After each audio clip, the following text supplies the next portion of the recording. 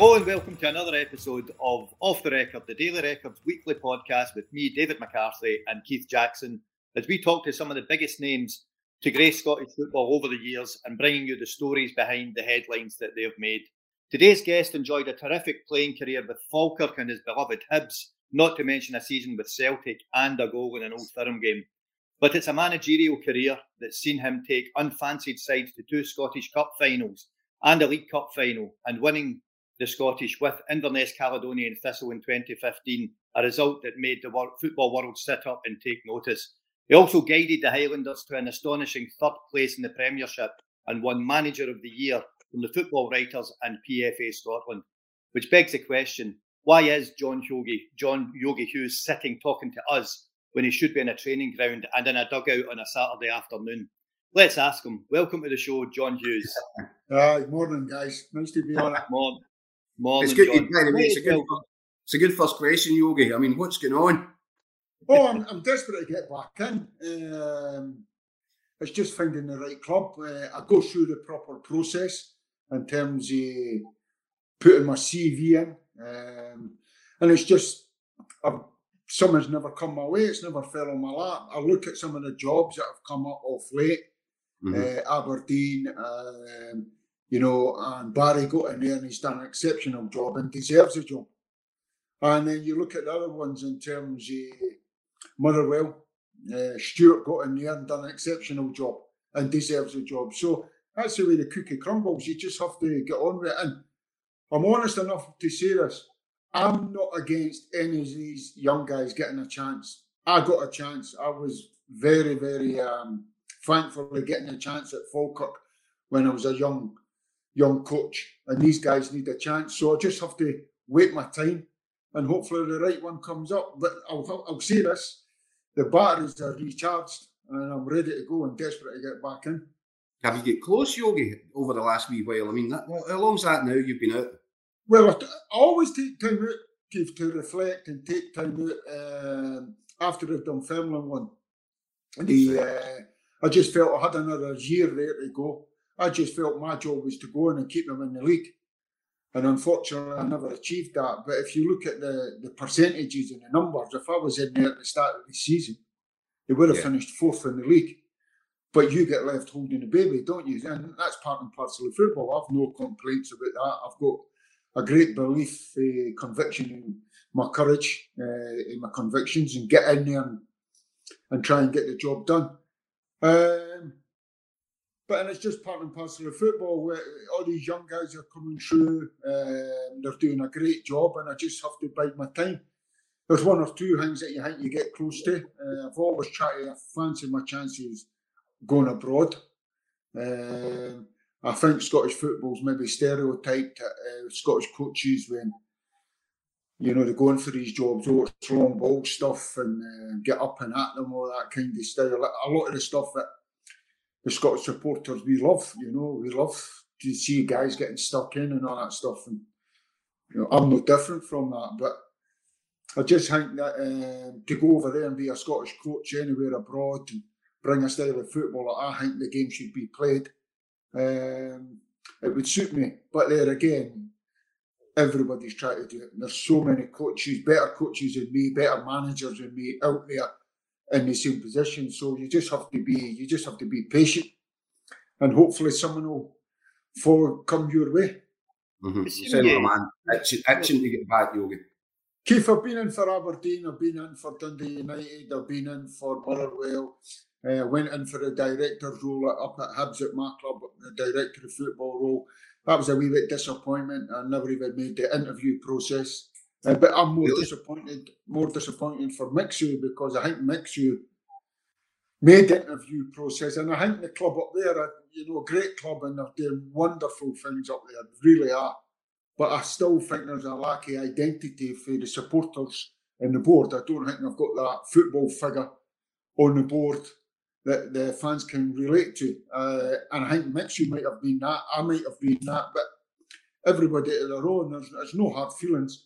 I had a wee go in terms of, and the teams I've mentioned, I got brought up with common courtesy in terms of you conduct yourself, I've had many an argument, many a fall, but you conduct yourself in a proper manner.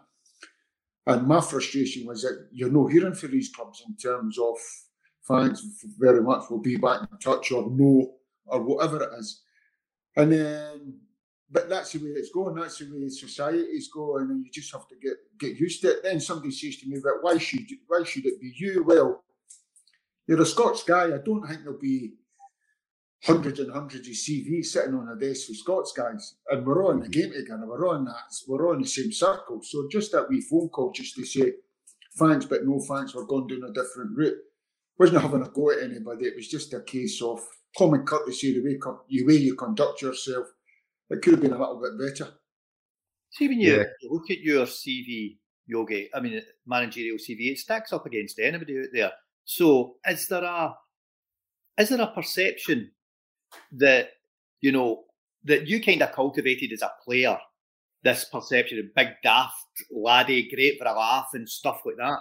Has that kind of overlapped into your managerial thing, and like people don't maybe realise that you're a real deep thinker about football, and the way that you had your team playing football was the complete opposite of the way that you played football, if you know what I mean, where it was, you know, 100%, you know, giving it absolutely everything, and, you know, big, strong, physical guy. Is there a kind of wrong perception about you in football, do you think? Well, it's a perception. People's perception of what they think of you, that's up to them. In terms of, I'll put my hand up and say I've never been the most educated in terms of school. All my education is for football. All I wanted to do was play football, educate myself on football, coach it. And I think that when you see how my teams play, it's total football. And that's no matter if you're talking about cup finals, winning the Scottish Cup, and all that stuff. The two things that stick out to me is, and where I take great pride from, is my teams play football properly. 90% of the players that I've worked with, they still keep in touch, and most of them will tell you it's the best education, best time at their careers. And that gives you great fulfilment. In terms of people's perception, I think that when I go into the club or anything that I do, I don't go in half-hearted. It's full out everything. I want the best for everything. I want the best for the groundsman. I want the best training pitches. I want the best equipment. And if we've not got it, then I'm asking questions. And what we can do to keep moving things forward and all that stuff. And I think people are scared of that. I think people are scared of that. Come on, hey, let's get moving. That's a wee thing that Ross Wilson, first thing he done when he went into Rangers, he just went right into the environment and just revamped the whole place. That come for us at Falkirk. We were in at Falkirk, and what we couldn't do, we found a way to do it in terms of, right, we never had the funding, we never had money. Right, okay, we'll have a champagne breakfast, all the players, 10 tickets each. Bring all your mates, all your family. We'll get a speaker in the morning, raise the funds, and we went out and bought all the new kind of equipment and markers, and then we looked after it. Really worked hard on, you know, training facilities, getting the best. I wanted the best at anything that was out there, and that's what I was doing. I was banging on the door saying, and I think a lot of people are scared of that. I think they're set in their ways. There's a lot of self-preservation in it, football. And they don't want that guy to come in and say, I know you want to do is move the club forward. But they're set in their ways and they want to move the club forward. And I totally understand that. I'm not against anybody for that. And I think that might put people off. But as I say, David, the bottom line is, it answers itself. My team's the way my teams play football. We played Rangers in a Scottish Cup final. They beat us 1-0. I could take that on the chin because we passed them off the park that day. We were a real good football side and Rangers knew it. Yeah. Yogi, we've been talking a lot in this podcast lately about today's environment, right? And the sort of a modern way, the attempt to reinvent the wheel that seems to be going on. The academia, you know, guys that seem to have come straight from a classroom into a dressing room, but without actually doing any of the playing bit or the 30 years experience beforehand. Do you feel you're penalised for that a little bit? Because there is this modern culture now, you know, where that's fine if you've gone to university or even studied it on Xbox, played Football Manager for 10 years, then you're a computer expert. I'll put him in there. Are we missing a trick a wee bit here? Are we in danger of going too far away from, the nuts and bolts of football? Well, I think that even myself, even at my age, you have to get up to speed with it in terms of there's no point if there's tools out there that you feel it can enhance you as a coach or your team, then you take it on board and you use it. That's being innovative. I'm not against that. In terms of your other part of the question, what I will say is I coached, tutored the B licence and A licence and coached all these guys coming through for a number of years. I think I've done it for about 10 years. And it was amazing to see. My job was to help them on the coaching pitch. It was absolutely fantastic. Loved it. Never come across anyone that didn't want to learn. Not got a bad word to say. The SFA coaching badges are fundamental for you being a coach. And the Scottish SFA badges are right up there. But how many guys come on that and they were struggling to coach? Now, it's my job to help them through the week and prepare them and all that stuff. So you're right on it. But when it comes to PowerPoint's presentation, these guys were up there doing that, and it was like fireworks coming out, and it was like unbelievable. And they were so articulate in the way, in their speech and the way they come across. And I can remember Jim Fleeton nudging me and says to me, "You've just coached and you're coaching them. You're seeing how hard they're struggling on the football pitch, and yet when they're up there doing that presentation, they're unbelievable." And I really honestly believe that football's starting to go that way, unfortunately. But it's starting to, what you say, Keith, everybody's recognising it, and it's starting to come back for that guy that wants to put the boiler suit on, get his hands dirty and be on his training pitch. I'm a training pitch coach. I want to be on the training pitch from morning to afternoon. I want to be studying football, watching football. Most of my education, obviously for a young boy coming right through football, but we always used to take teams over to Holland pre-season. And even if you're playing against a local village team and you're beating them 5-6-0, you're still trying to play total football for the goalkeeper. And then when you step up as the week goes on and you're playing against better opposition, it's you are getting beat 4 or 5-0. I had no ego whatsoever to get in the opposition manager's change room after the game and get half an hour picking his brains. What do you do? How did you do that? How did you set that? That's my education. I think a lot of coaches and managers now, as you say, it's talk the talk with no substance. And everybody, even I sit and go, not got a clue what it's talking about, not got a clue, and I just go, and that's it, and that's the way how the game seemed to go. And it's looking, if you look at all the owners, and a lot of owners in football nowadays, I think they want that. I think they want that. But I'm feeling a change. I'm feeling it's coming back to the old ways, and they want that guy to get their hands dirty and be honest and upfront and 24/7. And going back to David, your question, trust me, I need a rest. I need a rest when I come out of football. I'm absolutely 24/7 non-stop when I'm in football. If it's no football and it's something else I do, it's bizarre. It's actually into the cycling. I went into the cycling. I think I'm going to be a Tour de France cyclist. That's my mindset. I really got that kind of passion for anything I go into, and then I go and study it. Right, go to the Tour de France. How are they training? Where are they training? What's their mileage? What's the food? What's their diet like? How did I get up? And then before you know it, you're losing 2 stone just to be on the bike because you want to be a better climber. Before you know it, you say, wow, And then I went into the gym there, and honestly, I was in the gym for about 3 years. I was living like a trainer with the bodybuilders. I was 16 stone. I was absolute solid. I was out there. Honestly, I was massive. I was in training with him. I was battering into it 5 days a week, eating 6 meals a day, purposely eating to grow, all the protein stuff. Because it's one of these things, it's that obsession. And then whatever you get into, you get else goes, David. Aye, the cycling goes, everything else goes, and that's it. And I can only see one thing. And then the golf had went, all that stuff.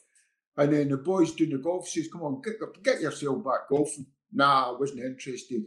And he says, come on, we're going to Turkey golfing. So I went to Turkey golfing with him, having no play for a long time. And I couldn't even swing the golf club. I was that big. And for that day coming back from Turkey last November, I said, right, that's it. That's the weights, everything finished. I'm coming out of the gym. I'm going back into trying to get myself fit. And it was a lot to do with trying to swing the golf club and doing all the weights. My body was covered in inflammation in terms of my elbows, my wrists, my fingers, my back, my knees. And then I went into researched it all to get rid of the inflammation, immune system, clear it all out, clear all the immune system out, got it all out, and went on to a plant-based diet. Only thing I left in was fish and eggs, a little bit of chicken, the rest. And next thing I minute, the weight just dropped off me. I'm probably back to my playing weight right now. And that's me into the golf, and it's helped my golf a wee bit. So, as I say, and then the point I'm trying to make, long story short, when I go to the football, it's 24/7. Someone that we got off of Jim Jeffries and Billy Brown, when I was in it with Chipper, we were doing Tuesdays, Wednesdays, coming back on the training pits, exhausted. And we felt that was the way it had to be done. It was 24/7. And that's why I think we got a lot of success at Falkirk in terms of recruitment. If you look at Casper Schmeichel, Tim Krul, or the boys for Arsenal, it wasn't a case of making phone calls. We were doing watching. We were sitting next to these guys, down watching. Remember Casper Schmeichel? We were looking for a goalkeeper. The thing about Falkirk is we controlled the budget at Falkirk and never spent over budget. In the 20 odd years I've been in football, I've spent 250 grand on 4 players. And one of the players was Anthony Stokes, 130 grand. The other one was Gilzer. That was on a tribunal. We overpaid for him. I think we paid 50 grand. I keep telling Gilzer that'll be right. Another 2 was Dean Holding, the manager of Charlton, 25 grand. Another one was John Stewart, I think it was 40 grand. So it was that was it. You have to find it, you have to know your market, get out there and get stuck into it. So when we were watching Man City, I sort of see we were looking for a goalkeeper. I actually seen the guy sitting in a tracksuit. One of them was Joe Hart. I didn't realise at the time it was Joe Hart. He was on loan at Shrewsbury. And I went over, as you do, being a wido, and just says, listen, and see I'm the goalkeeper. Says, what about Casper Schmeichel? He says, different class. He's going to go right to the top. Thanks very much. That's all I need. Watch the game. He was right. He was brilliant. Another guy caught our eye, a boy called Mike Richards. I just says to Chipper, look at him. He doesn't miss a header. Anyway, we only had something like 800 quid. Last 10 minutes of the game, all the scouts are going away, right? See you later. Chipper says, come on, let's go. I says, no, Chipper. I says, you played with Pearce. Stuart Pearce was the manager, aye. I says, get in and see him. What? In and see him. I flung Chipper in the dressing room. How you doing? Aye. Listen, we're doing for goalkeeper. Absolutely different class. Listen, nothing about money. The laddie needs to play. If he's keen to come up to Scotland and play football, I'll put it to him the morning. Casper was up the next again day in the afternoon, and the next again afternoon, never looked back. He was outstanding. Yogi, isn't that the point? These are things you can't learn in a classroom. Do you know what I mean? 100%. And the point being, the point I was trying to make anyway, I think it's very important. You're saying you feel as if it's starting to turn, as if people are starting to realise the benefit of guys with experience. But that doesn't necessarily mean it's outdated, old-fashioned stuff. I mean, when you look at the style of football that you have had your teams playing, that was contemporary stuff, Yogi. That was ahead of its time. So I think it's very important that people don't confuse just because, this guy speaks in a certain way or used to play in a certain way that, he's some sort of buffoon in terms of... What you'll find, these guys are, as soon as they walk into a dressing room, they get players. I know we all play football. A lot of us seen football in the olden days is getting into the housing scheme. Me, brought on that, loved every minute of it, but I'm sort of saying it was boxing or football for me, and I'm sort of saying I'm going to stick in it in football. And give me a better life, and I was always encouraged for everyone. I played in a juvenile where I played for Beale, but it was so competitive. Every scout in Scotland just come and looked at the juveniles, and you could pick players up, and it was absolutely fantastic. But then when you go into a dressing room and a footballer, they're educated on football. They want coached, they want stimulated. And if you're going in there and you're not coaching them on a coaching pitch and stimulating them and educating them and working them and questioning them, then the players within one training session will suss you out. You'll not get away with it using PowerPoint presentations every second day. Come in here, have a look at this. This is what that. Listen, all that stuff should be in there in terms of match reports, seeing how the other team play 100%. But your job as a coach is to take that, put it all in place, and then go and coach it. So when your players play on a Saturday, they're basically actually saying, I think I've played this game before. No, that's the preparation that you put in. And it's your laptop or whatever it is, it has to be your training pitch. You have to bring it to life. You have to bring it to life on the training pitch. And that's what I do. I do that. I stimulate. I get players, asking questions, creating overloads in midfield, asking wingers to walk into areas that you're sort of saying to the fullback, do I go with him? Do I stay? Do I go all the way? If he does, then opposition wingers now playing fullback, and you're constantly, and then you have to put the ball on it. That's the thing about it. One of the best examples for me is a big boy I worked with, Gary Warren, up at, remind me of myself, hat on his sleeve, never missed a header, wanted to train every day, wanted to be the best, great teammate, great in the dressing room. And he just wanted to become a better footballer. And it was just like, wow.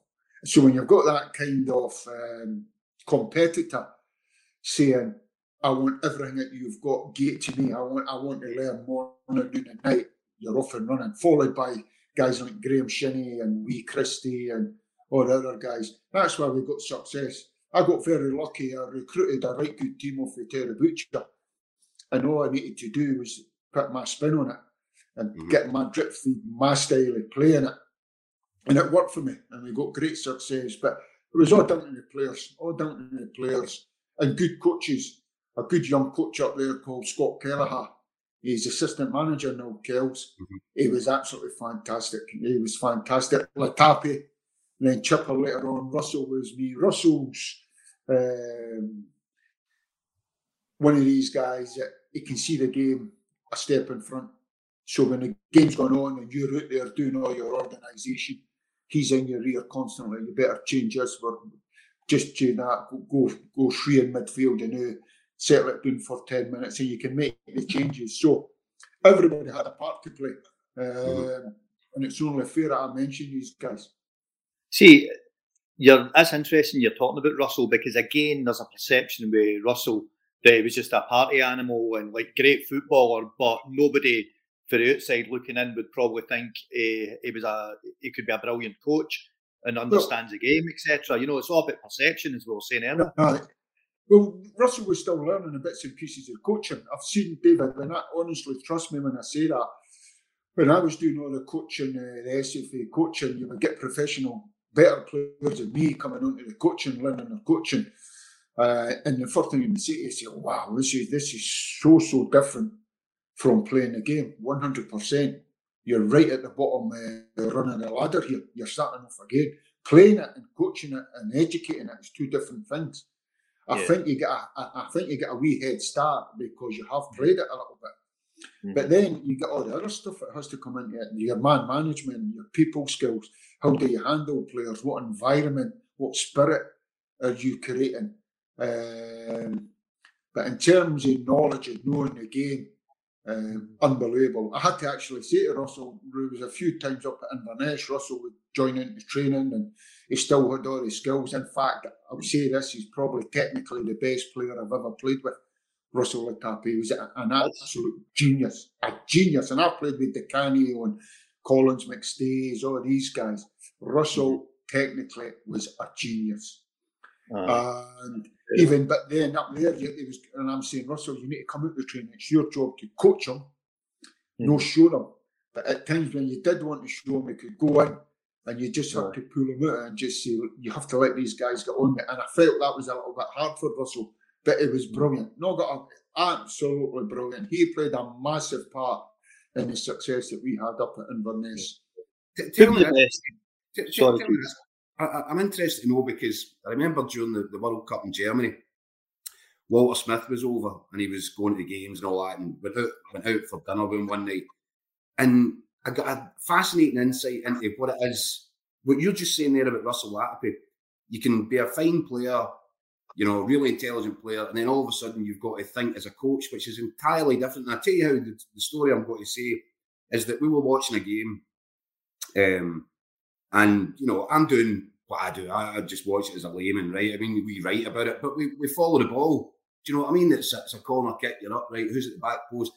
Walter Smith's looking that way. He's looking at the other end of the pitch. What's that defence doing when they're there? How disciplined are they? Where are they positioned? I mean, things like, my mind was blown. You're thinking, I know that sounds dead simple and dead obvious, I guess, when you think about it, but for guys that are just brought up to watch football, you need to change your brain and do the opposite of what you probably would have done as a fan, even as a player. Yeah, 100%.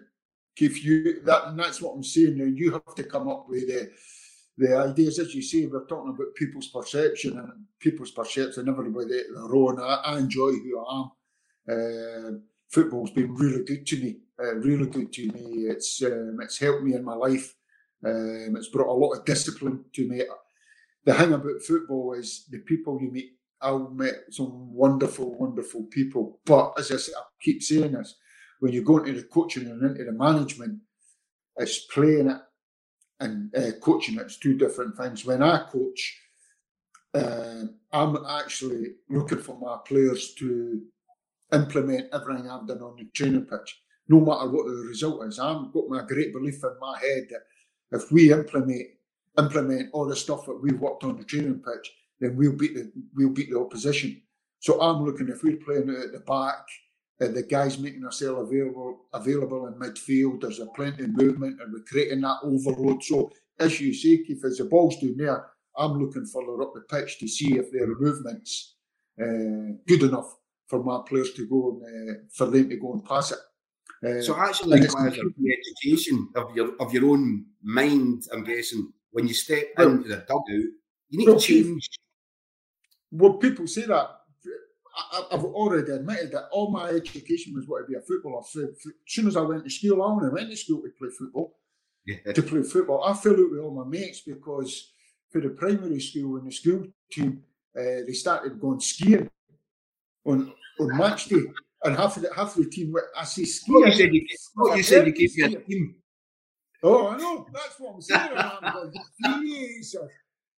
You mean they went down a hill on a tray, a tea tray or something like that? Skiing. Well, come on, dude. I just went, I couldn't believe it. So, and it was just football, when that passion for football, but also that passion to educate yourself and see how it's done, and try and I keep saying this, and it annoys the life out of me when I hear. Listen, everybody at their own.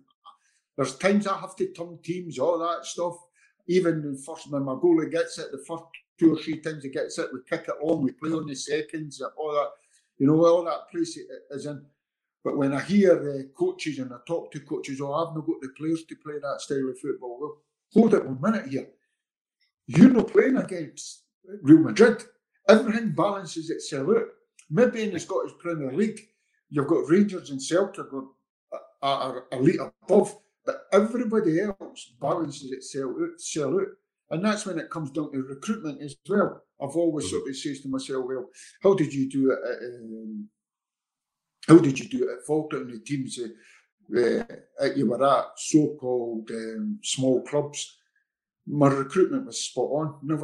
I always think that if you do it and you find the right players and the right coaches and the managers you're talking to know that you play the game properly, there's every chance that you'll go and get them. And then you have to look after them. So, and that was a big lesson as well in terms of players' welfare. I can remember at Falkirk when we brought Colin Samuel I wasn't the manager. I think I was playing at the time, but after a month to 6 weeks, we realised that he was in a flat on his own, no company, very struggling how to turn the cooker on and all that stuff. So that's when all the player welfare comes into it. How do we help him with his banking, and can we get him a car and all that stuff? And so that was another wee part of your education, that you're sort of looking after the players, get to know the players, because the mental mindset of players nowadays, you don't know where they are. But what you try to create is, listen, when you come walking on my training pitch, that's my time. I'm not here to mess about. I'm wanting everything I've got to go to you. A lot of my stuff, Keith, I do that's quite simple is, if me and you played and David, if we played in a 7-a-side, and it's what you're talking 50 before 7-a-side, and we played all in, you would get the goalie kicking it, I would get at the back, you would get at the back, you would kick a long ball. We just put conditions in training 2 touch below head height. That forces everybody to become a footballer. Everybody has to be. So you get the ball, you can't play it long, so you have to pass, get it back, and that was all the stuff that we did at Celtic. It was nothing. What we did at Celtic was nothing different from Falkirk, from Jim and Bully. It was just the tempo and the intensity in which they went about it at Celtic. It was like 2 gears up from what we did at Falkirk. Tell me about your playing days. What was Jeffries like to work with? I mean, you and I go back a long way. I was at Falkirk when you were there. I was working in that area, and I've never seen, John, in all my years in football, I've never seen, from an outsider looking in, a more tight-knit dressing room than that was at Brockville back in the day. Well, first and foremost, I'll say this, for talking about football, I've loved every minute of it. When they change it, the only regret I've got, I would give it all up to start over again at 15. I loved it that much. I loved being competitive. I loved being in that dressing room environment. I speak to ex-players now and I say, do you miss it? No. And I look at them like, they'll go, what? You don't miss it?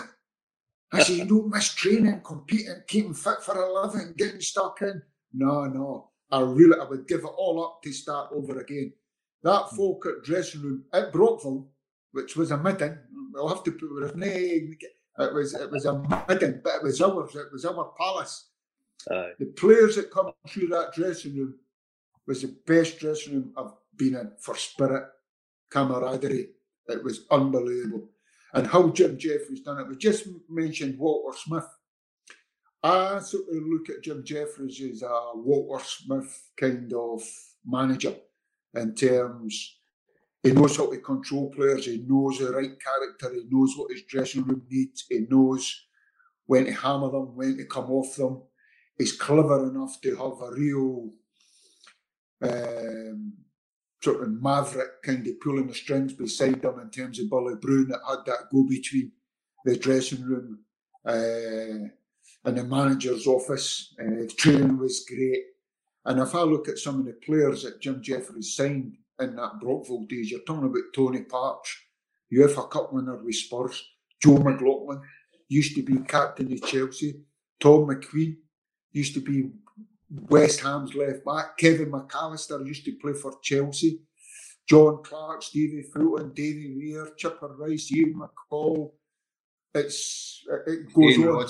Simon Steinrod was going to sing for Barcelona, played for QPR, and I don't know how he done it, but that was something, how he did do it, that was something that stuck with me, because I'm telling you, every day after Tuesday after training, Jim and Bully would be in a car away down south watching games, and that stuck with me, Chipper, when we went into it.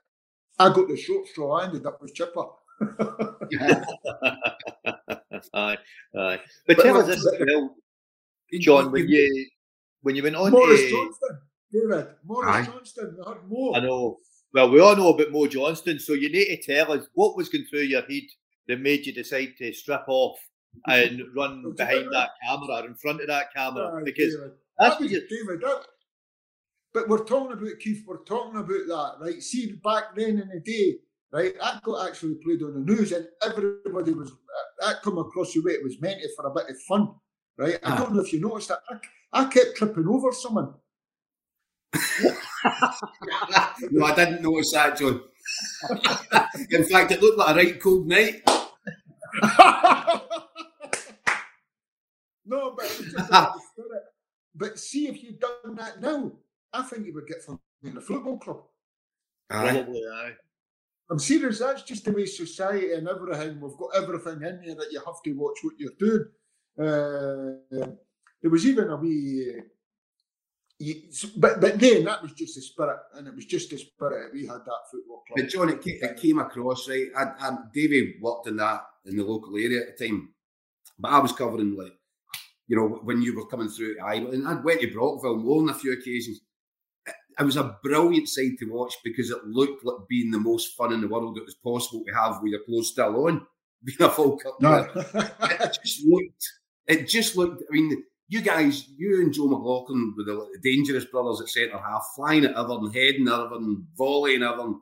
And then you had all these players running about. The team spirit was brilliant. The football was great. It was a brilliant team to go and watch. I thoroughly enjoyed watching that full cup side. We Crunchy was what a unreal footballer. He was absolutely outstanding. But to get to him, and as I say, they players, you're sort of looking at it. You couldn't do that nowadays. You know, you're talking about players that played in Chelsea's first team and West Ham's first team. Nice. And then the ones that he added, deep players like Alec Taylor and all that. And Jim, one thing Jim was, if he realised it wasn't the right character, then the boy never lasted too much at that football club. I can remember the day Big Davy Weir walked through the door. You could see instantly. I says to him in the first week, you've got to play for Scotland. It was just a matter of him finding position. Cool, calm, collected, you know, just took everything in his stride. And most of my mates, you know, we've all got great friends, and that's what I love about football. Everywhere I go, you're talking football, people are bumping in, how you doing, all that stuff. But most of my close friends in football are from that Falkirk dressing room. The boy Neil Oliver, Ollie Berwick, he's doing North Berwick, Berwick upon Tweed, sorry. He's still my best mate to this day for that Falkirk dressing room. Although I met him at Berwick before, he's even now. And that was at Falkirk dressing room. It was, you did not turn your back for 1 minute, or your clothes would be ripped up, or it would be floating about in a bath, or it would be up on a flagpole. And you were talking about other guys. Don't forget, Jim just never brought everybody in. He took on board what was there. Guys like Peter Harriston and Sammy McGovern and all these guys. They were all part of all that. And you know, they played a massive part in what we did. A boy called Stephen Cody. I remember a young boy, Tags, come in, flashing, go to sell a new car and all that. Mistake, put the car keys in his pocket. We all went away on the minibus that we were training. Next again, minute, right across the training pitch, Cody's driving his car, driving the car, right, doing donuts on the Tags' car. And you couldn't make it up. And absolutely, you wouldn't get that nowadays. And even we were jumpers for goalposts. Aye. And everybody, so the goals used to get loaded onto the minibus. Everybody used to pile in. Big Clarky or somebody would drive a minibus. We would stop at traffic lights. The minibus would be rocking side to side. Guys would be getting flung out the minibus. Nay, Clay's on. We'd be driving on. Jim Jeffries used to drive behind us, behind it, him and Billy Brown, to pick up the pieces before we even got to training. And Jim Jeffries knew that. He wouldn't have it any other way. It was absolutely... You know, that's actually... What you're saying there, Yogi, is when you think about it, you know, you've got John Clark, who scores winning goals against Barcelona in his career. You've got Mo Johnston, who had the career that he had. And yet it seems that everybody, when they went to that football club, they all totally bought into the culture. There didn't seem to be any egos there. I mean, you consider, wee Maurice Johnson, you know, the career that he had, know, to be able to just integrate into that was something special. Unbelievable. Maurice was one of the hardest trainers I've ever seen. I heard Packy Bonner actually staying something the other week there and saying Maurice at Celtic just used to stand round about the goal to cap it in. And it brought a smile to my face because when he was at Falkirk, he was non-stop. He was non-stop. And the thing about it is our night out was a Tuesday night out. So after training, we'd go back on a Tuesday. Morris only drank the champagne and what, didn't he? So he used to buy the first round, we used to buy the next round, and that was us away home.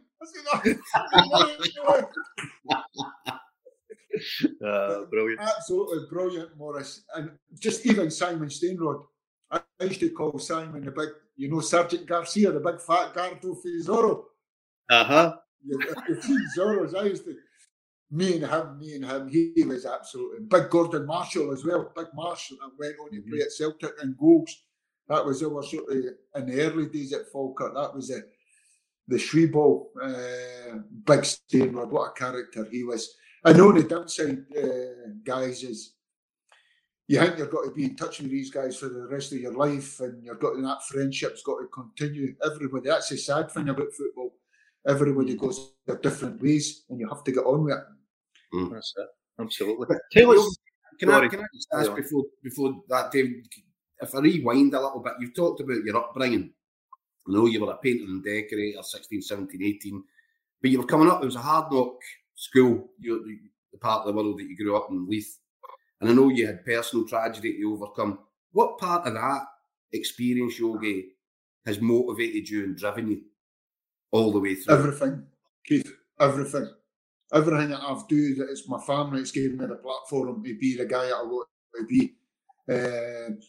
We all get, it's the fuel of disappointment, and that's happened many a time, not just on the football side, but as you say, one or two tragedies in my life in terms of losing my brother with drugs in the early 80s, my mother dying at a very early age, probably when you look at it now at the age of 57, my mother probably being the one that held the whole family together. Leaving school, thinking I'm going to be a professional footballer, but we've talked about training in at Hibs 2 nights a week, thinking where we all trained up there. You're talking about John Robertson, Gary Mackay, David Bowman, myself, Keith Wright. We all trained up there 2 nights a week, thinking, right, that's it, I'm going in full time at Hibs. Never materialised and had to go into the painting. But it's using all the disappointments to say, right, okay, I need to take that. But getting guidance from your family. I come off with 3 big sisters, 2 big brothers. My mother was off her family, I think, of 12. So you could imagine the family is well known in and around the Leith area. If it's no uncles, cousins, it's aunties, nephews and all that stuff. And it's still the same right now. But it's that family that give you the platform after all these disappointments, that and it's probably your upbringing that you're not going to take anything lying down. You say, no, I'm going for that. I'm going to show them. And it's the disappointments and the heartbreak and getting beat that makes you the guy, come back for a little bit more. That's why I still think that I've got plenty to give in terms of football and coaching and management and getting in there.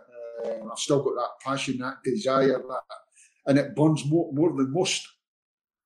But I have to say this, if I'm not in and I'm in about it, like I was doing co-commentary on Saturday there, I come back frustrated because it really, I want to be in it, So there's something there that I have to stay away from it because it brings, I get frustrated if I'm not in it. If I stay away from it and put it into someone else, it makes it easier. But that upbringing was brilliant. Listen, I would not change my up. You could give me £10 million right now, I would go back to being a young kid, getting brought up. We were flung out the house at 7 o'clock in the morning, and we weren't coming at 10 o'clock, 11 o'clock at night. And your man, we were all together, and there was hundreds of us. It was brilliant. And just as you say, touching on that, drugs sort of hit every sort of house in the state. And the brother got caught up in that. And it was sad because he had a chance of being a footballer as well. He was a better footballer than me. He was a centre forward, left-footed, right-footed, natural footballer. My dad done everything that they can for him. in terms of took him to every top club on trials. I would go along and watch. I would get tagged along. He would score hat-tricks, easy for him. And yet he just took the path off the wrong path. And it's easily, I look at life now and sort of say, you look back and you sort of say, could we do it? Even my mum and dad bought an ice cream van for him to try and get him into his own business, and then now ice cream van. Just so happens that I was the youngest one. I was the only one that could drive, and I had to drive it. I had to drive it, and they'd done the serving. And that, looking back, they've done so much just to try and help him and put him on the right path. But unfortunately, that wasn't the case. When I look back at myself and what you've just said, and looking back at my parents and what they've done in my family, even now, football was my safe haven, definitely. And that's why I'll always appreciate the football coaches that I had at a young age, guys like Alan Docherty, way back at Hutchie when I was 14, 15, and at times I'm saying to my ma, that's me packing in football. And next to game day, he would bang on the door and say, right, you get yourself back. And that was my mother playing the part of saying, he needs to be active playing football. That was my ma's greatest thing about me. She always says, too much energy and you get yourself out for a couple of hours. You can't be sitting about the house. You're too enthusiastic. You used to get on her nerves. She used to put me out the door. But we were in a house where I don't think my mother's door ever got locked. Never got locked. It was never empty. You went in there. It was a council estate. Went in there. It was the hub of the estate. Everybody hanging about. Always pot of soup on, tripe, stovies.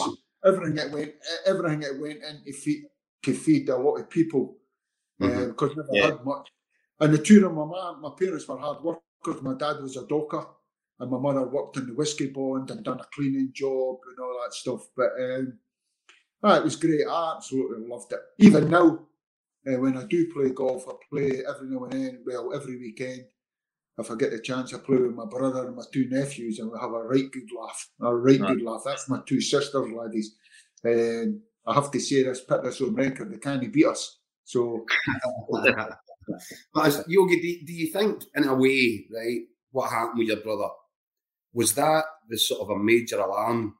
The thing that made you throw everything into football? Because if you don't, then you could go a very different way, and you've seen it with your own eyes. Yeah, Keith, 100%. And even now, if anybody ever says to me, would you want to go in and anything out with football, go back in, it would go in to help kids, give them a better life, give them a better understanding in life, give them that platform of, listen, I'm here, that help, I'm here for you. And that was something that would interest me, just because of that. And it's probably had that sort of profound effect on me. My parents realised it, that football was my safe haven. I had to play football. That's why they had me playing for the boys' brigade, to school. Everything was football. And then once you get a wee taste of it, you sort of say to yourself, right, that's for me. Always, as I say, the biggest disappointment was not going into Hibs, just leaving school. But instantly, the painting and decorating was in the family. My brother, my brother-in-law, my brother was into it. Brother run his own business for 40 odd years. And they said, right, you're going to get a trade. I could have went somewhere else, into the whiskey bonds. My man, no, you're going in for a trade. Where the whiskey bonds were, you're getting a man's money as a young boy. A young boy, you're a first-year apprentice. You're not getting bus fares. You're not making bus fares, really. But at the end of it, you're a tradesman. And even at the painting and decorating, it's like, I started chasing the money of painting and decorating. I become a scheme painter, really. So you're going on to the schemes where, all the outside, all the roads, doing pipes, windows, all that stuff. You're saying, can you finish that in a week? Boom. You do that, there's 50 quid bonus. So you and your partner's getting battered into that, flinging 3-part ladders all over the place, up painting ruins where you're bumping them, stretching out, you're about 40 feet up, cleaning out ruins, and all that stuff. That was just nothing new to me, because that's what I did. That's what I done, jumping about the housing estates. Old Leaf, way back in the day, it's transformed itself now. But when you look at all the old whiskey bonds and all the old buildings and all that stuff, now they're all housing and penthouse flats. We used to hang about in on it. That's what we used to do. We used to hang about and jump about and all this stuff. When they changed it for the world, loved it. What did it mean to you, John? John, what did it mean to you when you finally... Even now, we've talked about my friends in football, my best mate, and you're talking about Neil Oliver, John Collins, I jump about with John a lot. But even for the days, all my best pals are still from my youth. Even now, even though I've still all my mates. Still all my mates. We go back there, still bump into each other. I still go down to see them and all that. We all still hang about each other and all the wives and all that stuff. So it's great. It's absolutely fantastic. I want to ask you about, because you've mentioned a couple of times now about the disappointment, not being taken on with Hibs as a teenager. You did finally get to play with Hibs. Now, I know that also why I talked to you a wee bit about Tommy Burns and that time you had at Celtic, obviously, but going back and finally making your debut for Hibs, that must have been such a kind of proud moment for yourself and for your family, considering that you were all leaders through and through. Well, David, after all that disappointment, you're probably saying I went the long way around to get there, to get to the top. And if you talk about any young kid in Scotland, it's probably playing for the Old Firm. If you ever get the opportunity to play for the Old Firm, that's the elite status, getting up there. So I went the hard way to get to it in terms of, as you say, after that disappointment, no getting in at Hibs as a kid, I actually signed for Arbroath, believe it or not. There was 4 years for Hutchie Vale, signed for Arbroath. The manager was Ian Stewart. And I ended up at Arbroath for about 6 months. But then I was painting and decorating, just left school, painting and decorating, and I found it really difficult to make the training 2 nights a week, covered in paint. And yet I was getting close to the first team. Even at that young age, I was getting close to the first team. Some great senior pros up there. And even now, we were all in the group chat where we go out at Christmas time. You're talking about Graham Shaw, David Young, Bullet, Gavin, all these guys. Brian Rendell was the other one. Anyway, after 6 months, it never worked out, and I went back to play for the boys' club. Then I went for the boys' club to the juniors. The junior was a real eye-opener because you're a boy playing in man's football, Newton Green Star. And then for Newton Green Star, I went to Berwick Rangers, where I first come across Jim Jeffries. Mm-hmm. Then for Berwick Rangers to Swansea City, that's where I first went full time, doing at Swansea City. But for some unknown reason, I ended up at Swansea City as a centre forward because Jim Jeffries at Berwick Rangers, we couldn't win a game. He says, "I'm putting you centre forward," and we went 22 games unbeaten. And even when I look back at Berwick Rangers, Swansea City, I honestly think, and all the disappointments of that Hibs, I honestly think it's pathed out for you. You have to have all these disappointments to become the person that you are, to get the heights. And when I look back at it, Ralph Callaghan, I played with Ralph at Berwick Rangers, he was one of my heroes when he played for Hibs, Ralph Callaghan. To play with him at Berwick Rangers, learning off with him, went down to Swansea City. You're talking about guys like Chris Coleman, Robbie James, all these guys, Alan Curtis, all the greats doing at Swansea, Tommy Hutchison, Terry Yoreth, Ian Evans was the manager when I first went down. He was assistant manager to Mick McCaffey in the Republic of Ireland squad, great lad. Terry Yoreth then come in, fantastic. And then Jim Jeffries moved on to Falkirk and I joined him. And then we've talked about that, going in there now, full time, becoming a man, finding your feet, sort of getting in the Premier League, coming up against Celtic, Rangers at Brockville, rolling the sleeves up and say, "Come on then, no matter what you've got, bring it on." And that was the culture. But all that stuff I've just talked about played a part in it. Even then, leaving Falkirk to go and sign for Celtic, you're at the age of 31, you're saying, whoa. I don't think that would ever happen if I never had everything happen before that. All the experiences, the disappointment, heading on, you were a centre forward, eventually never being a centre forward, finding your feet as a centre half, seeing the game in front of you and saying, oh, Jesus Christ, we turned the lights on here. You know what I mean? Jesus Christ. And then coming up against the strikers that you're coming up against, Brockville, starting to make a name for yourself, you know, take no prisoners, all that sort of style. But also even in the back of your mind that you're a professional footballer, you have to pass the ball. And playing with, seeing all these great players that were mentioned and saying, oh, these guys, because listen, one of my great sayings is when I go into a football club, I'll say to any pro, what position do you play? If he says, I'm a right back, I'm a centre half, I'm a midfielder. They're all wrong. That's where it all goes wrong. You're all footballers. You should be able to play anyway. Come a Saturday, you're a footballer, you should be able to do with that. So when I'm playing with all these great players, I'm saying these guys are in front of me. I need to learn, I need to get up to speed. What is he doing? And you learn and all that stuff. So I think all that built up over the years, all the experiences for me going into Celtic.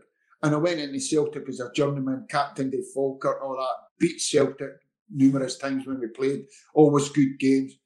And I was like a fish out of water. Absolute fish out of water. Went in 31, so you're a senior pro.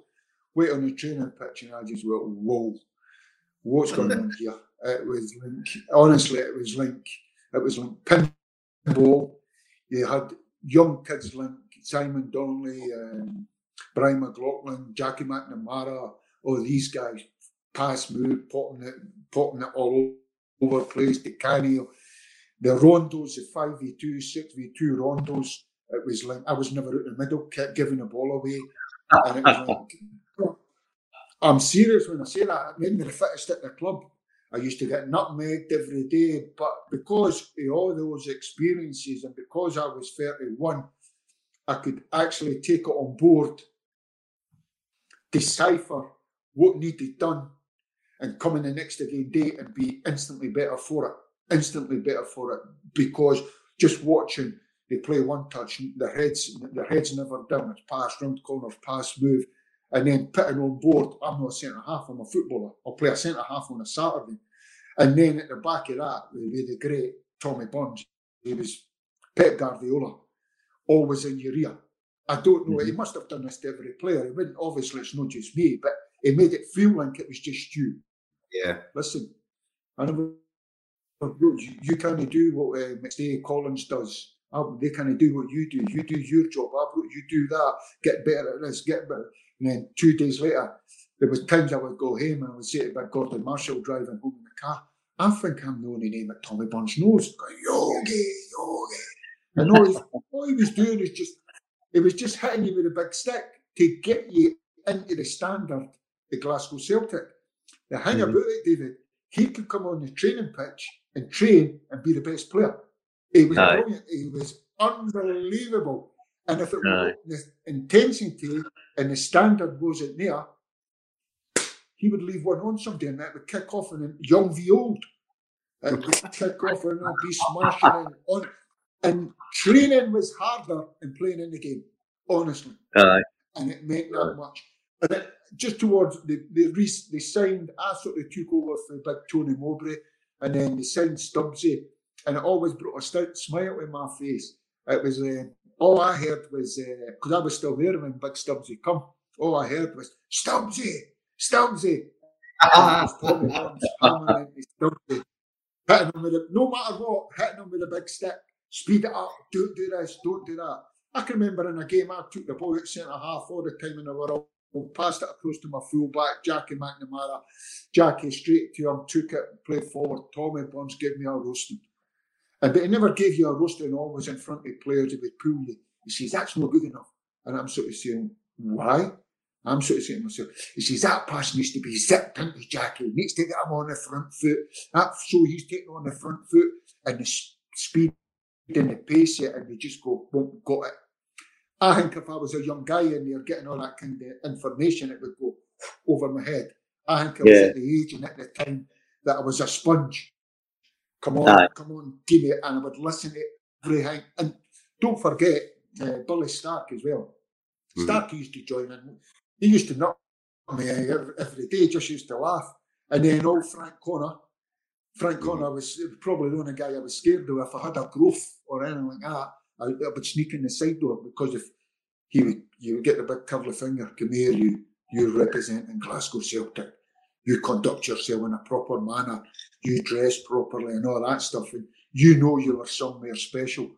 And as I say, I'll say that it was all that stuff, all that early stuff in my childhood, for my family, for the platform, for the disappointments, for the fuel it says, I'll show you, kidding on you were a centre forward, all the ups, all the downs in football, the injuries, the broken legs, numerous broken legs, broken arms, playing through injury, and coming out to get to play for Glasgow Celtic. That was my preparation. If I never had that, I think it would have just went over my head.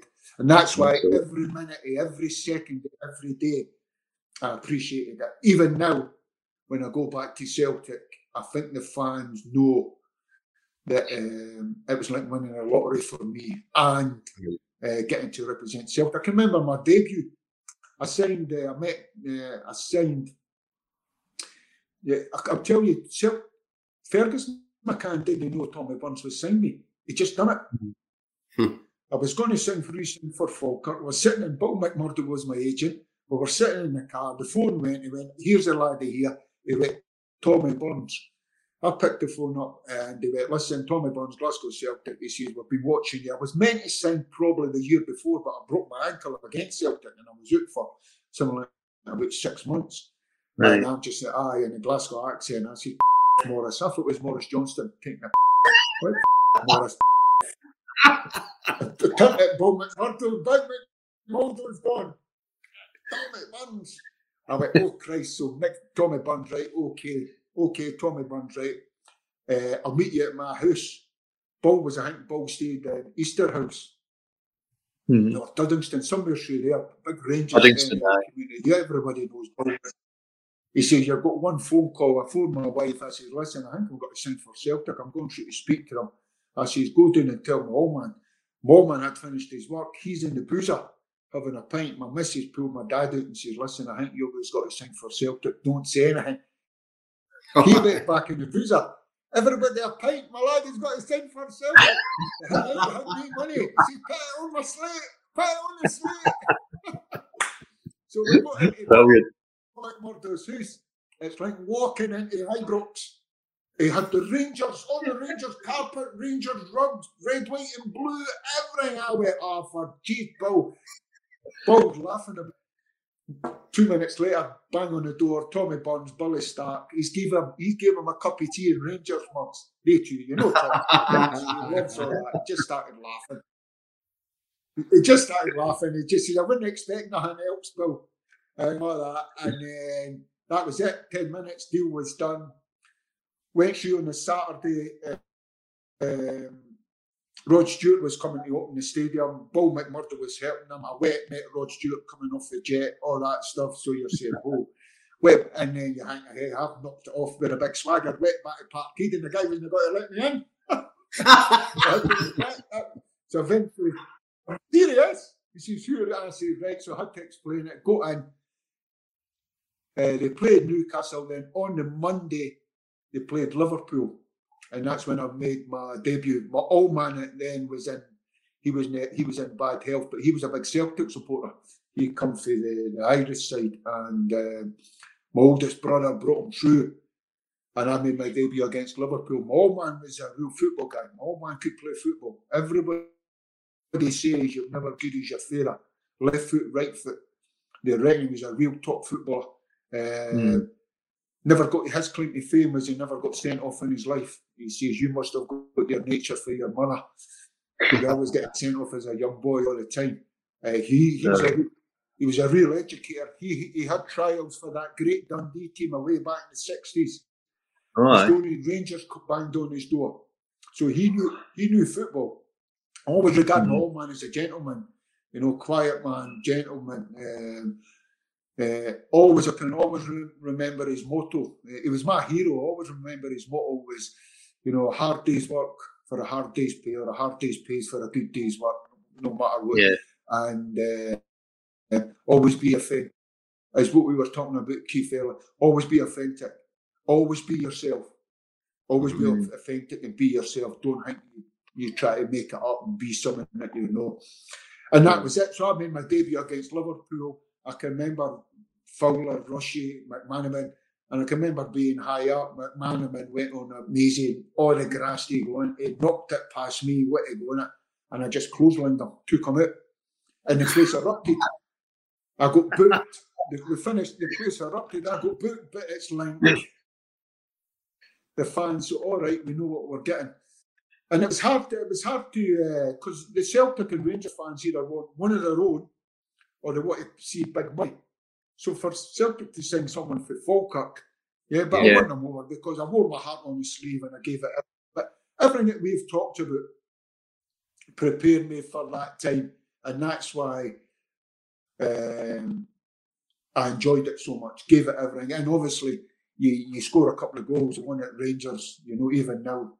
And I was in there the other week there doing community function for Celtic. There was me, Peter Grant, Tom Boyd, when it was question and answer, a great night. And I sort of stood up that and I sort of says in my sort of finishing bit that hopefully the supporters will recognise that I gave it everything that they've got. And they were all upstanding applauding. And I would have stayed there, guys, honestly. It was at the time with Bosman, and we Collins, he had shot off to Monaco using that sort of Bosman kind of hang. And I'm sort of saying to myself, I've got another year to go. I can sit in there, I can get the Bosman, but I've never been in football for money. And that's why even see when my teams play the style that they play and they get beat, I think there's a lot of coaches and managers are in there for the job and they need the job for the money and all that stuff. Listen, if I was in a right good job and it wasn't getting done right and I was picking up right good money and it wasn't getting done right, I would walk out. Trust me, I would walk out. My wife might say, what are you doing? And she understands. Do you think, Yogi, you've talked about being on a trajectory, a sort of a path of fate where you had to go here to get to there, to end up as a player at 31, signing for Celtic, playing in that phenomenal side because the football was unreal. What I'm going to ask you is what you learned the first day you stepped onto the training pitch and realised how high the standard was. Do you think that year that you had there was the trigger point for this is what I'm going to do as a coach? If you hadn't had that education, if you hadn't walked on that training pitch, if you hadn't seen the standards with your own eyes, you would have no idea how to do that as a coach.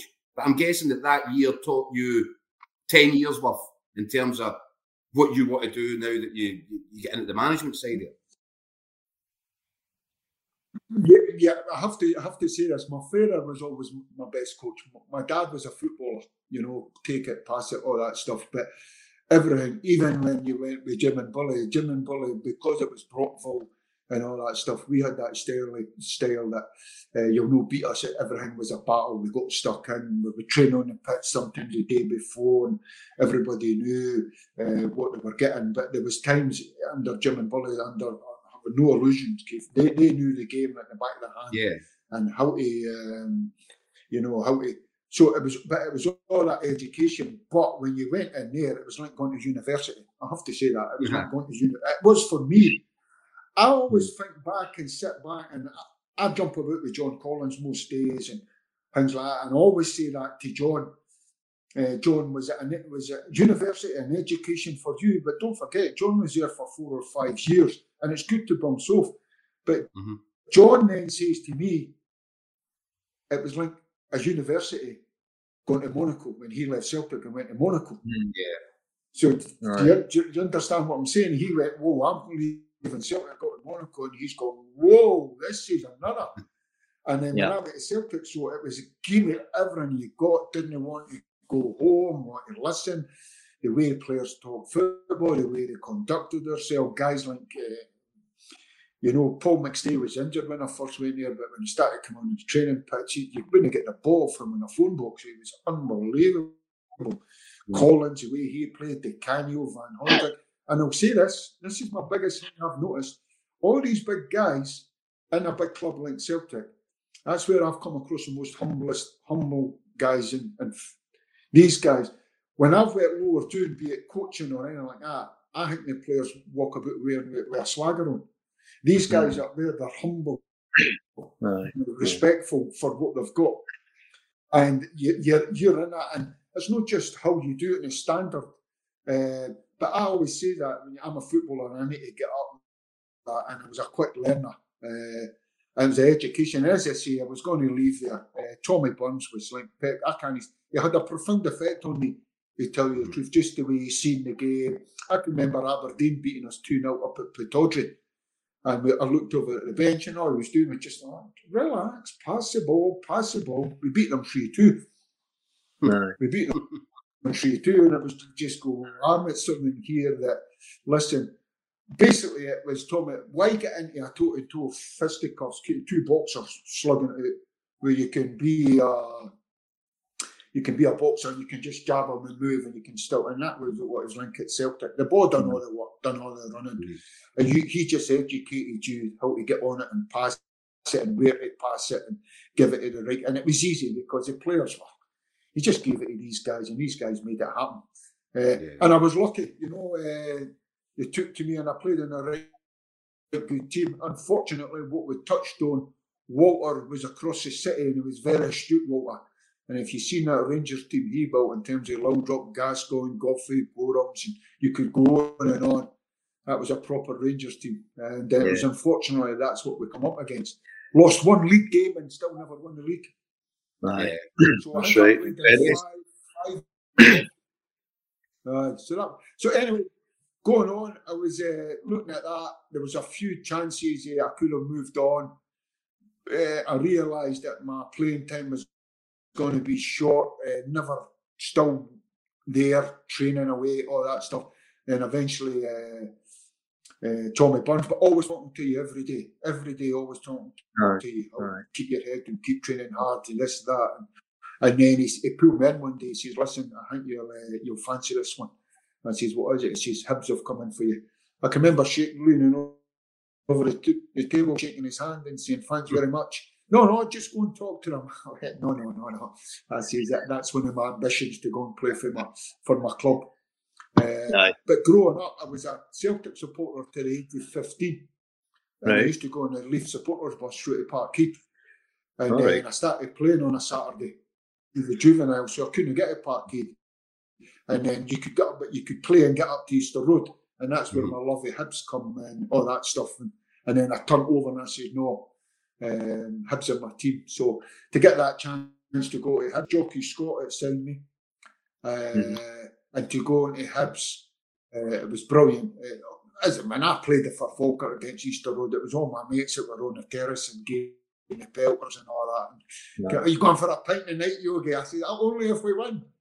And all that stuff, all the banter and all that. So to go and represent them, and it was a long time coming, as I say, you're talking about what, 50 odd years for it to happen, to eventually get there. Absolutely fantastic. It wasn't, when I first went in, I have to say that it wasn't like the Hibs it is now. Hibs, but every club's moved on. We're talking about Hibs now, what they're doing with the commercial side and all that. Listen, you can shop for that. That's just good housekeeping. You look at, I was at Celtic the other week there, and you look at Celtic in the Celtic way and all that. It's just good housekeeping. You have to keep evolving with the times, and that's all Hibs have really done. It wasn't the Hibs when I went, and you're talking about the facilities. We were a wee bit jumpers for goalposts, trained at 2 or 3 different locations. But fantastic, loved it. It was like a coming home for me. And then bringing all that experience that I had at Celtic, try to bring it to Hibs. In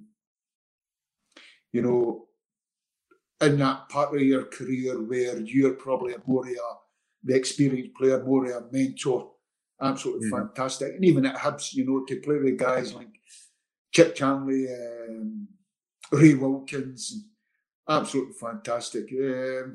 And it's played a big part. It's played a big part. So it was great. It's great to see where they are now for my time. But even then, after the playing career and you go into the coaching and the management, you go back to Hibs to get the chance to manage him. There's a few regrets, not got many. I've always sort of said to myself, if that never happened, you wouldn't have done that. If that never happened, you wouldn't have done that. If I was still manager at Hibs, but that's one of my regrets, that I never got the time to get a success there, or so-called success. But even in over the year I was there, I got them fourth in Europe. I have to say this, Rod Petrie was a hard chairman. Rod Petrie was a hard chairman to work for, Rod. Rod went through a lot of good managers over the years. Yeah, absolutely. But to get them fourth and get them in Europe, to be sacked 8 games into the new season, the next year, where I think 2 of them was Celtic and Rangers, and the other 2 were Maribor in the European Cup. That was one of my regrets and disappointments. But it's football. Okay. What I'm trying to say is, if that never happened, I would never have been a manager in Inverness and had the success up at Inverness. Right. And when I got let me ask you about that. Europe. Just to kind of wind this up, it's been a brilliant hour and 15 minutes, I think it is now. So we've probably kept you over your time, but it's been terrific. Just want to ask you, like 2 of your former clubs, obviously Inverness and Celtic, are now going into the Scottish Cup final. If you were Billy Dodds, if you're in that dressing room, what are you saying to that Inverness team to make them believe that yes, they can beat this relentless Celtic team? Good question, because I'm quite good question, because I'm sure that I'll get asked this coming up to it with 2 of my old teams. When I took Celtic on and beat them in the semi-final of the Cup, we were a better team. No disrespect, we were a better team in Inverness right now. I've just mentioned some of the players that I had at my disposal, and we had beat Celtic. We were competing against them, and we had beat them, I think, the second game of the season that season. So going into that semi-final of the Scottish Cup, we had nothing to lose. We went in as massive underdogs, as Billy Dodds' team will have to do. You have to respect them, but you have to make sure that you're standing up against them. That has to come from within, with a great self of belief.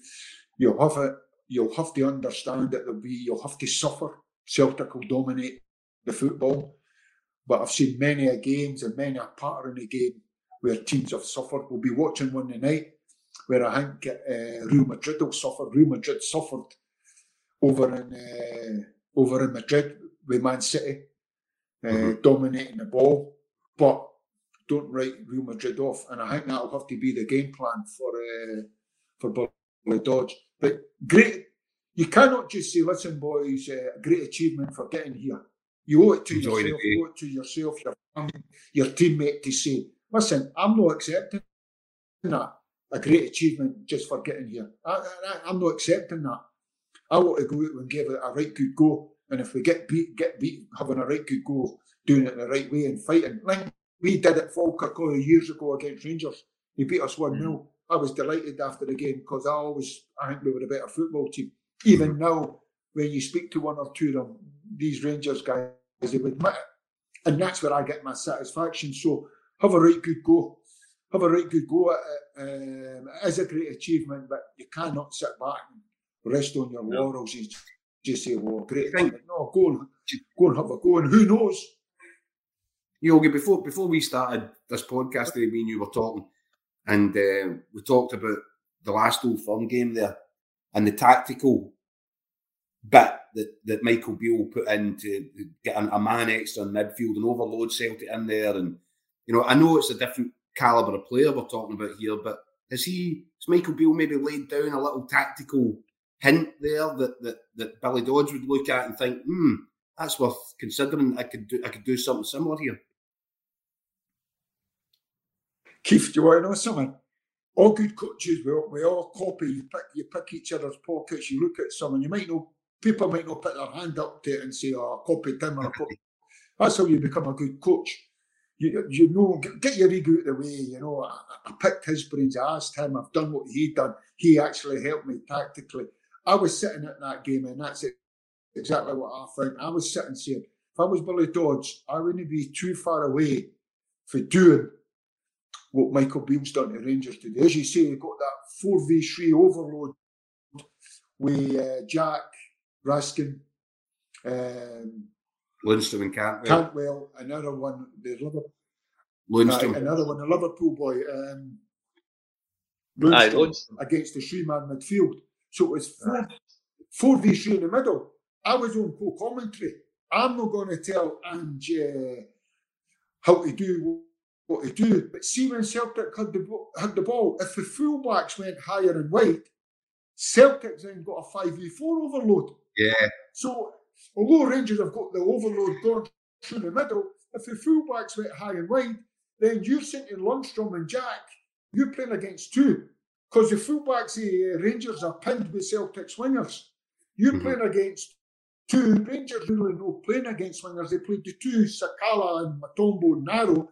It was Lundstrom and Jack had no different from Steven Gerrard. I remember saying to Arfield, you're playing that 4-3-3 role. How does it work? The centre forward drops back on the sitting midfielder. If the opposition fullback goes to full length, I'm the right midfielder. My job is to get out to him.